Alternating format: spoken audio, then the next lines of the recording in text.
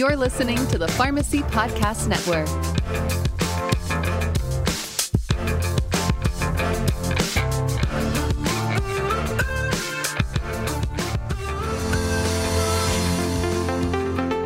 You are listening to Beyond the SIG, a prescription for transformative pharmacy care.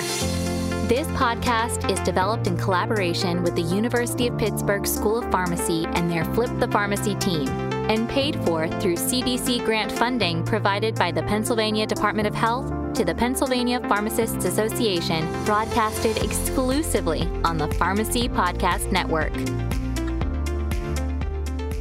Thanks for joining us on another episode of Beyond the SIG, your prescription for transformative community pharmacy care. My name is Brooke Kalusic, and I am a third-year student pharmacist at the University of Pittsburgh School of Pharmacy. Today, I am joined by Garrett Sipes, PharmD. He is a Pitt Pharmacy graduate and now a pharmacist at Chambers Apothecary in Chambersburg, Pennsylvania. As a member of the Pennsylvania Pharmacist Care Network, Chambers Apothecary has been a leader in pharmacy practice transformation efforts, especially during the COVID-19 pandemic. Recently, Chambers has expanded their point-of-care testing services and implemented COVID testing at their pharmacy. Today, Garrett is going to share his pharmacy's journey through this process and provide some valuable lessons learned for pharmacists looking to get involved. So, Garrett, it is great to have you. Thanks so much for having me. It is great to be here, a pleasure to be on the podcast. A little surreal as I listen to so many of these. Now I'm actually on one. So hopefully whoever's listening to this, I don't put you to sleep while you're folding laundry or driving or running. So looking forward to it and looking forward to talk more about what we've encountered so far along this journey into COVID testing. Thanks, Garrett. So let's get started. Why don't you tell us a little bit about your professional background, your current role, and what it's like at your practice site at Chambers Apothecary? Sure. So as you had mentioned, I graduated from the University of Pittsburgh in 2011. It seems like forever ago at this point. But at that point, then I moved to St. Louis with my wife. That was where she was from. All the way through school, I didn't really know what practice setting would really fit my personality the best. Having worked in a couple now, and I'm sure you can attest to, it never ceases to surprise me how vastly different experiences as a pharmacist are. Going from hospital to big chain to an independent community pharmacy, they're all so drastically different. But all the way through school, I had known that patient care and underserved populations were kind of really my passion. And I remember actually one of my rotations with Stephanie McGrath, where she had just recently been one of the first people to gain access to Outcomes MTM platform. It was pretty much new at that point. And I remember just sitting there in awe thinking, look at how all of this works, the details of providing patient interventions. And then even though it's limited, still billing for those services. I carried that focus with me throughout my career so far. As my coworkers can attest to, I'm always working the MTM queue. I'm always trying to find those patient interventions and helping to improve outcomes. So when we moved to St. Louis, I took a job with Walgreens because there's literally one on every corner in St. Louis. Even though they're a big chain, I was actually impressed with their forward-thinking programs, especially when I graduated. To give the younger listeners some perspective, and I tell this story to my patients all the time, vaccines weren't the norm when I graduated. It kind of sounds crazy, but I remember as part of our onboarding process with Walgreens, we went through the APHA vaccine training, and that was my first experience really with even providing vaccines. I actually was thinking about that earlier today. I mean, that was a decade ago. I don't feel that old, but that really puts it in perspective of just one decade, how much has changed in the practice of pharmacy. So who knows what it's going to look like in 2031, 10 years from now. So along with a focus on vaccines, at that point, the Missouri Walgreens were piloting point of care services at the pharmacy. So they were trying to provide general wellness checks to both Walgreens employees and also partnered businesses. So I was also trained on how to complete a basic wellness visit. So blood pressure, we did body composition, and we did a finger prick for cholesterol and A1C. And again, that was kind of, my first beginning into point of care is something that pharmacists could even do. So long story short, we moved back to Chambersburg, which was my hometown, in 2016. And then I started working at Walgreens here and then transitioned to Chambers in 2019. So Chambers Apothecary as a practice site, it's quite a unique opportunity. When I moved back to the area, I'd kept my eye on the independent pharmacies in town.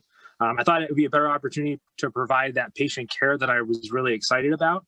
And as our owner at Chambers framed the choice to me about a year and a half ago, he said it's like taking the red pill in the Matrix. So, he sat me down and he said, you really have a choice. You have the blue pill or the red pill.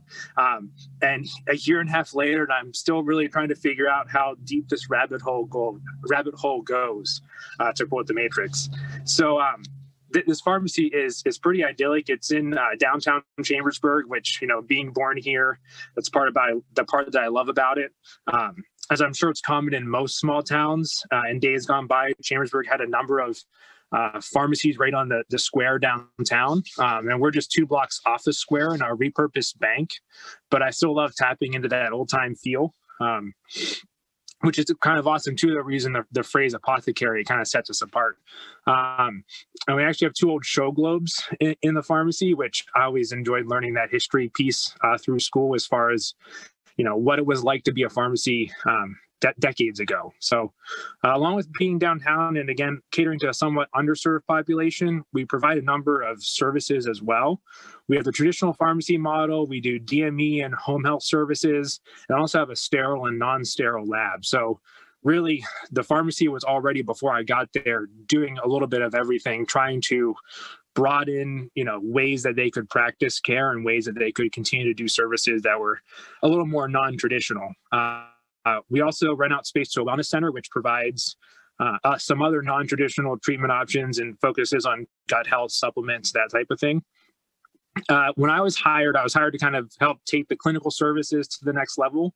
So I've started expanding any and all services that we can provide, from the traditional MTM, like I mentioned earlier, to smoking cessation, vaccines, point of care. I'm always looking at kind of what the next thing is to really continue to move our profession forward and be paid for our services. Thank you, Garrett. Yeah, we have had so many great pharmacist leaders on this show sharing the innovative ways that they've implemented pharmacy practice transformation at their sites. And this year they have stepped up more than ever due to COVID-19. So how has Chambers Apothecary adapted and continued to provide care during the pandemic? Yeah, it's been a crazy 12 months, as I think everyone can attest to. And early on in the spring, as I'm sure other pharmacies experienced, the first change for us was going into team mode. Chambers actually has 2 sister stores one's a half an hour away and one's about an hour and a half away. So at first I was actually kicked off the island and went to the store that was a half an hour away for the first 6 weeks of the pandemic. Again, we were trying to divide out if there were any concerns with one group of people getting infected, then we wouldn't have to shut down all the pharmacies. I know it sounds crazy as we're in the middle of this global pandemic, but I've actually been impressed with the number of ways that it's brought a lot of change to my life and some unique opportunities that just wouldn't have existed beforehand. Looking back at PPA and PPCN, I actually went back and looked at when my membership started, and it was March 28th. So going into this pandemic, I just really hadn't figured out what the independent pharmacy landscape was in Pennsylvania.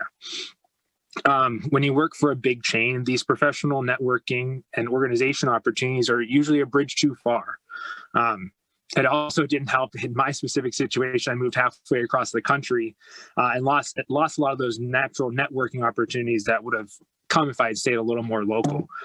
So it was really interesting going into this, not really having an idea of what other pharmacies in the area were doing, other independent pharmacies. So early on in the pandemic, I began relying heavily on PPA and PPCN for their clinical resources. They were doing a weekly COVID webinar, which was a great way to see what other independents were doing, making sure that we were kind of following suit or making sure what we were doing was making sense. There's a couple independent pharmacies in Chambersburg, but we're so geographically isolated from bigger cities. And so it was really nice to be able to see, hey, this is what people are doing in Pittsburgh. This is what people are doing in Philly. I made a lot of contacts up around Allentown, and just to be able to say, hey, this is what is happening in other parts of the state. How we handled PPE, how we did social distancing, attendance policies, closing the pharmacy to patients, and how we handled all that. It was good to really feel like I had a pulse of the whole state and what other pharmacists were doing in this situation. So along with that, some of the more unique opportunities were the weekly webinars, this podcast, ironically. Both of those really helped me get to and from work on that longer commute that I had. So it was great to really be involved throughout the pandemic and see what other pharmacies were doing. Chambers in particular started producing large quantities of hand sanitizer early on.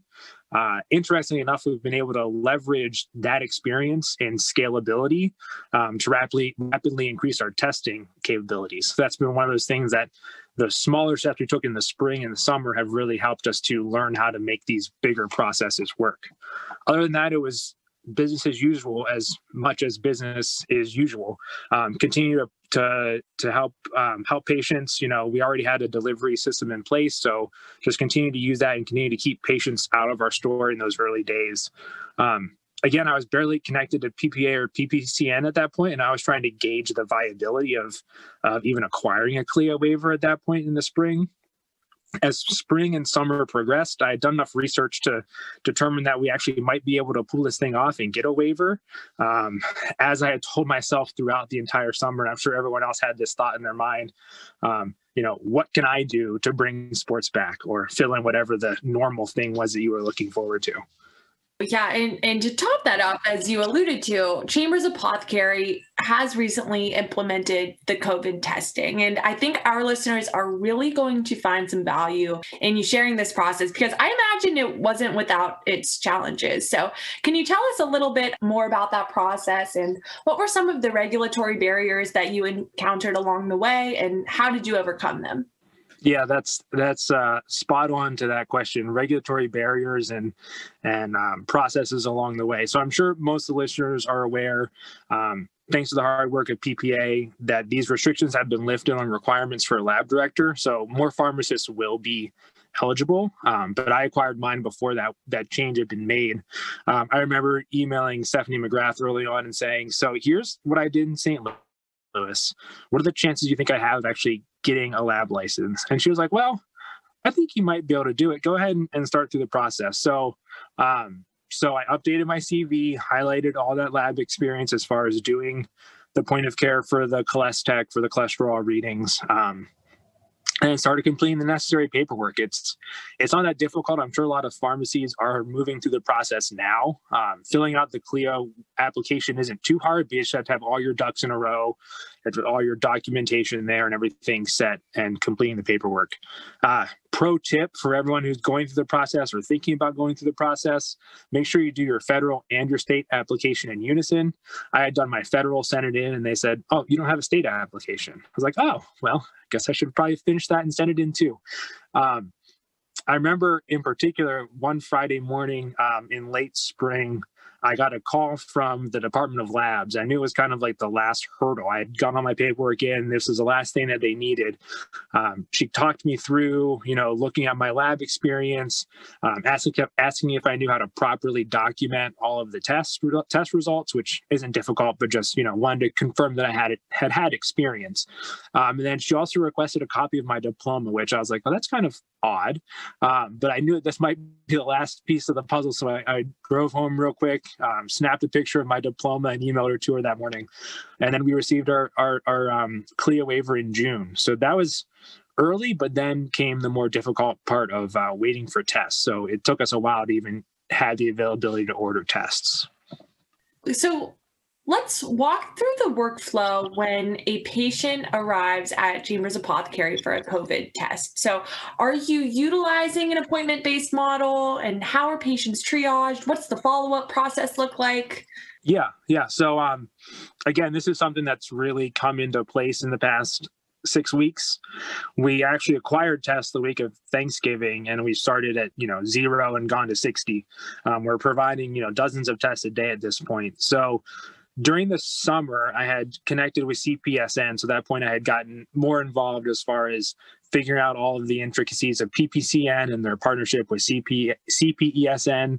And CPESN was offering weekly COVID testing webinars. So this was crucial in getting our policies in place, thinking through workflow, being confident that we could perform testing like a number of other CPESN pharmacies across the country have already been doing for months. As far as the specific workflow to us, we've used Acuity as our scheduling software and also really the backbone of documentation, scheduling, and workflow. We're not billing insurances at this point, which was a decision we made pretty early on. We did go through all the steps to be contracted with Medicare Part B as a lab, but even then, the workload of contracting with and billing each medical plan isn't really worth it at this point. That's something I'd like to pursue in the future as we continue to figure out what testing looks like moving forward. But everything's scheduled on our website, which has Acuity embedded into our COVID testing webpage. So along with the scheduling platform, the scheduling piece of our webpage, I tried to consolidate and simplify as much information about testing as possible onto one single landing page. So as I've learned through this process in the past 6 months, there's so many unknowns about testing that I really wanted from day one to be as transparent as possible. This is the test we're doing. These are the specifics. It is, EUA or emergency use authorized, this is what we're doing. So I put everything there. The patient fact sheet is on there, which for those of you interested in what tests we're doing, we're offering the CareStart antigen test. That's one of the few readily available tests at this point, and also doesn't require an analyzer. So through the past 6 months of complete chaos and waiting and figure out what was going on, a lot of the analyzers really slowed down the process. So you could order tests, but you could never get the analyzer. A lot of times the government would come in and buy all of the analyzers before they were even manufactured. And so really that was one of the pieces where the manufacturing process just could not keep up. But back to the website. So everything is on there. I also put our CDC guidelines for patients who are positive or negative. And my goal, like I said, was really to get an FAQ that would answer 95% of the questions that patients and staff would have, so they really felt comfortable with that whole process. So anyway, patients book online, fill out the intake questionnaire that we built through Acuity, and then pay with a credit card, HSA, or PayPal. At that point, the booked appointment drops into our scheduler software, which we are keeping an eye on all day long. We've created a workflow through Acuity of noting when we print off the paperwork, when we add the test results back into Acuity, and then when we document the test results into our pharmacy software, which is Pioneer, as well as the state database for reporting test results. So we really use Acuity as a way to capture the patient information, including the intake forms, also then keep track of where the patient is in workflow, and then a final check to make sure everything's been documented. Because as I've said from day one, this is one of those things where you need to have 100% compliance on documentation. And you also don't want to be reporting, negative results to the test, to the Pennsylvania Department of Health when they were positive, or vice versa. So we wanted to make sure we were 100% compliant the whole way through this process. As far as triage goes, because we're not billing insurances and we have an abundant supply of tests, we haven't really had the need to specifically triage based off symptoms or exposure time or that type of thing. I know some other pharmacies, they'll get the information, look at it, say, okay, this patient needs to be priority 1 today, this patient needs to be priority 2 today. We haven't had that necessarily as big of a concern because we have enough tests at this point. So if there is something that's more critical or time sensitive, we can bump them up in the scheduling software and get them in and out as soon as we can. A lot has changed from what I envisioned this testing to be to where we are now. I had thought it'd be like a 1 or 2 person gig. I would do the majority of the testing. We would schedule time before and after the appointment to do a lot of the documentation in real time. And then that would be kind of where we stayed. But the demand very quickly eclipsed any expectations that I had. We began scheduling tests every 10 minutes as opposed to every half an hour, which was my initial thought. We've allowed double booking per time slot to get as many people in as we could. And then most slots actually fill up same day. So I had a picture that we would have these things kind of 24 hours in advance. We know, here's my patient set for today. This is what I'm looking at. This is our demand. But that demand just quickly grew.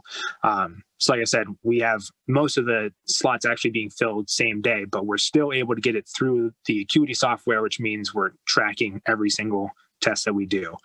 Currently, as far as workflow goes, we have 2 to 3 swabbers, kind of what we call them, so the people actually performing the tests, and then 1 to 2 people on the inside of the pharmacy, communicating via walkie-talkies, and then the other ones printing paperwork, completing documentation, and running the supplies out as needed. As I alluded to earlier, from our hand sanitizer days, we had acquired a trailer to deliver large buckets to a local health organization. So we repurposed this trailer into our lab. I parked it in the parking lot, and that's kind of our home base for testing. As is a good recommendation, the goal that we're shooting for, and most pharmacies is that you want to have testing completely outside of your pharmacy, just so you're not dragging potential contaminants in and out all day long. So that's kind of the A to Z of our workflow as it stands. Thank you. Yeah, it sounds like you've got your process down pat, and I'm sure it's a team effort though. So can you speak to what members of the pharmacy staff are involved in the process? What are the roles of your pharmacy technicians, your students, and anyone else that might be helping out? Yeah, again, as I had mentioned, I thought this would be a one-person show, maybe me and 1 other technician, but that very quickly was not feasible when we started increasing volume quickly. So we've transitioned it almost completely from a pharmacist role to a lab technician role. And if you haven't gotten into testing yet, or you're looking at testing, one of the important pieces of the puzzle is really solidifying these lab responsibilities and lab positions. So in the state of Pennsylvania, a little different than other states, there's a lab director, and then lab supervisors, and then lab technicians. So lab director would be me, and up until a couple weeks or months ago, it had to have someone who had the 2 years of lab experience. That's what really got everybody stuck in Pennsylvania, was you had to have a professional license and 2 years of lab experience. So you have your lab director, and then you have lab supervisors, and a supervisor or director has to be on site at all times in the state of Pennsylvania. So we made the pharmacists at our pharmacy lab supervisors. So then really the pharmacist on duty can double as a supervisor on duty for the lab part of the puzzle. That also means that we have a clinical person there as far as any questions that are asked that are a little more complicated, or, how long do I need to be isolated? Are my symptoms not matching what my test result says I have? What's going on? Any patient questions that are beyond the simple delivery of results, they get triaged to the pharmacist on duty at the time. So it's a really great opportunity. If there's something that goes haywire or the patient isn't expecting the results, we'll walkie-talkie into the pharmacy and say, hey, can you come out and talk to card so-and-so? They got this result and they're trying to figure out what to do with it. So that's our lab supervisor level. And then along with that, like I said, we have about a half a dozen lab technicians. So we started with 3 pharmacy techs who were willing to do testing. And then again, as we started growing in mid-December, I'm looking there like, I have how many tests to do today? How am I going to handle this? We started roping in 2 pharmacy students who were home for Christmas winter break. And we have also hired a few techs currently with testing exclusively in mind for the short-term future. So we've really moved it, again, mostly a tech-run operation with oversight, obviously, from the pharmacist who's the supervisor on duty. And again, we're starting to get to the point where we're hiring more technicians just to keep up with the lab tech requirements. Okay, so now you and the team at Chambers, you successfully overcame all the regulatory barriers and you've streamlined your testing process. So is this going to open the door for your pharmacy to continue providing point of care testing? And what are your next steps and how do you see your services growing? Yeah. So yes to that. That's kind of what my goal was through this whole process. Again, in watching those weekly webinars from CPESN, I really noticed two common themes. One that was reiterated over and over again was that pharmacies can and should be offering testing, not only during this pandemic, but moving forward. And then number two, if we as a collective group of pharmacies can show payers the value and quantity of our clinical interventions, then they'll be more likely to reimburse us for services moving forward. So those are really the two things that we are moving toward. Very early on, I saw this as, let's get the CLIA waiver, let's get everything in place. Even if we do COVID testing for a week, which honestly, I thought, hey, this might be around for 2 weeks, 3 weeks, and then we'll move on. But even if we do COVID testing for a week, it's going to allow us to learn the ropes of the lab requirements. And then as COVID wanes, hopefully soon, we'll move into flu, strep, A1C, cholesterol. I had thought back in the summer that we would have had a traditional analyzer like a BD Veritor that could do flu, strep, and COVID. Like I said, the analyzers were just hard to find. So that is the one piece of the puzzle that we're looking at trying to figure out. It would be nice to have something that we would be able to say you don't have COVID, but you have flu, or this is what's going on. So yeah, definitely adding more services as we go. Along with that, from a chambers specific perspective, right after we got our CLIA waiver, we started on our offsite waiver as well. So I got my license for that a little bit after the CLIA waiver. So we're exploring ways to do offsite testing at our sister pharmacies or other locations that would need to come in, do some testing, and then leave. And that's a way that we're going to continue to try to meet the demand in our area. The other piece of the puzzle, as I've alluded to, is that I would love to continue to work on the documenting part of it. So we're documenting our lab results in Pioneer. I'd like to turn those into e-care plans so we can continue to show the payers, this is our benefit. These are the quantitative numbers of how much testing that we're doing. So those are two things: continue to provide more options, provide more tests, and then also work on the documentation part so we can prove to payers this is what we're doing. Awesome. So if I'm a pharmacist listening to this episode and I want to begin providing COVID tests at my practice site, what are some tangible first steps that I can take, and where can I find more information? Yeah, so I started scribbling down some next step notes, and then as I kept scribbling, the list kept getting longer. But step one is pretty straightforward. Just get your CLIA license. Like I said, it's gotten easier in Pennsylvania recently, so it's not too difficult to get it now. At this point, as a pharmacist, you are able to get it to provide the majority of tests at this point. The first place that I stumbled onto back in the spring, which is, I would say, the best place to start, would be the PPA website. There's a series of 6 webinars there they created probably about a year or two ago at this point. And that's a great place to start to just get your basics under your belt. One of those webinars talked specifically about filling out the CLIA application. One of them talked about what your lab binder needs, really the basics of here's the building blocks of being a CLIA waived lab. So that's, I think, definitely the best place to go. And unlike what I did, when you fill out the CLIA application, make sure you have the state and the federal level one and send them together to the state. That will help to decrease the number of times you keep getting your applications back saying, hey, you missed this part. Hey, you need this part. But that's really all part of the process. It's a little daunting at first to think, oh my, I don't know what I'm doing. But really, they'll walk you through all the steps that you need to get all your paperwork in line. The other thing, if you don't have one yet and you're a pharmacist listening to this podcast, go get your NPI number. Again, it's not difficult. It's pretty easy. Just requires filling out some information online. And back to Walgreens, that's one of the many gifts that Walgreens has given me that has kept on giving. With that onboarding process, they got me an NPI at that point too. So you never know, and I'm pretty sure that your listeners know this, you never know what experience you're going to get in life that you're going to use later on in your profession. So that was a pretty cool thing too. Another training piece that I would highly recommend is the NACDS point of care training. I did the one that was offered through the University of Pittsburgh back in, I think, April or May. I really can't recommend that training enough.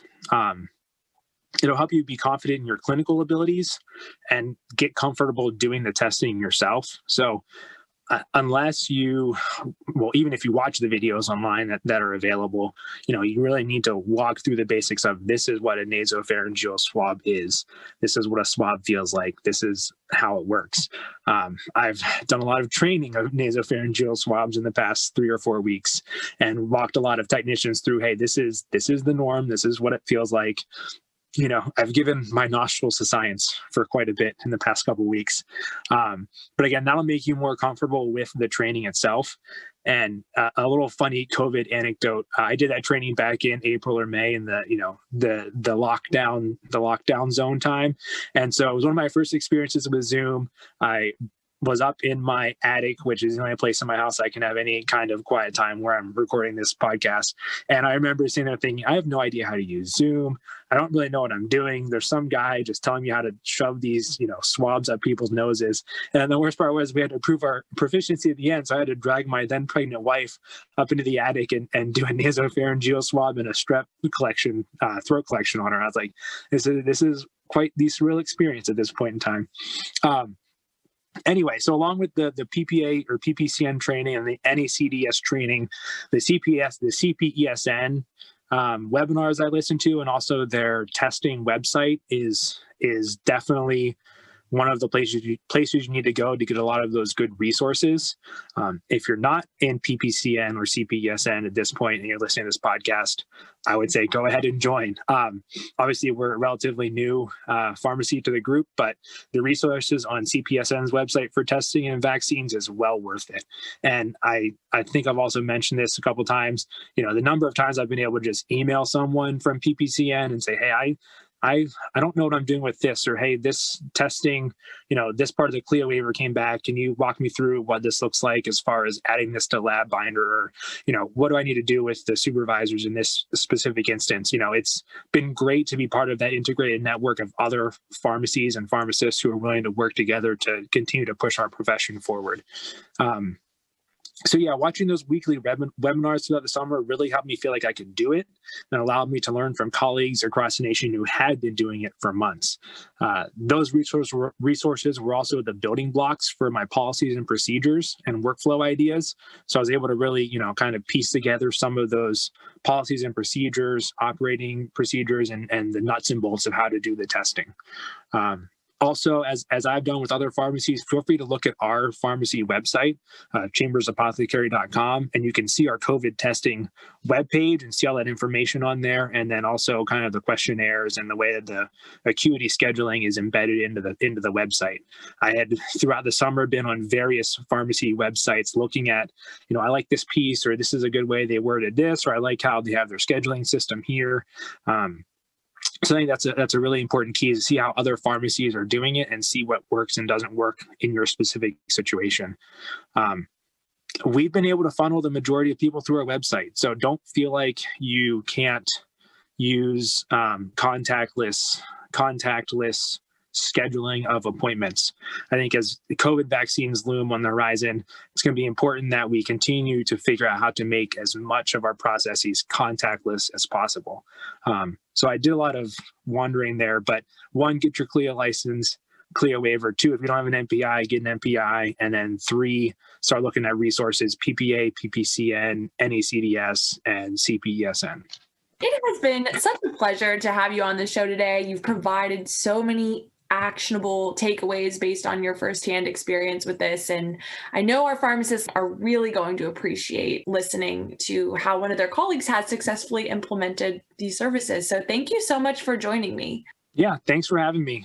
It's been great. Like I said, it's been quite the adventure of the past year and a half, but it's been really encouraging to continue to be involved in all these pharmacies across the state and figure out how we can continue to push our profession forward. Thanks, Garrett. And to our listeners, thanks for listening to another episode of Beyond the SIG. Keep tuning in to learn more about the impactful stories shaping community pharmacy practice transformation. Thanks for listening to Beyond the SIG, a prescription for transformative pharmacy care. Be sure to check back with the Pharmacy Podcast Network soon for the next episode. To learn more about transforming the role of the pharmacist, visit papharmacists.com/podcast. That's papharmacists.com/podcast.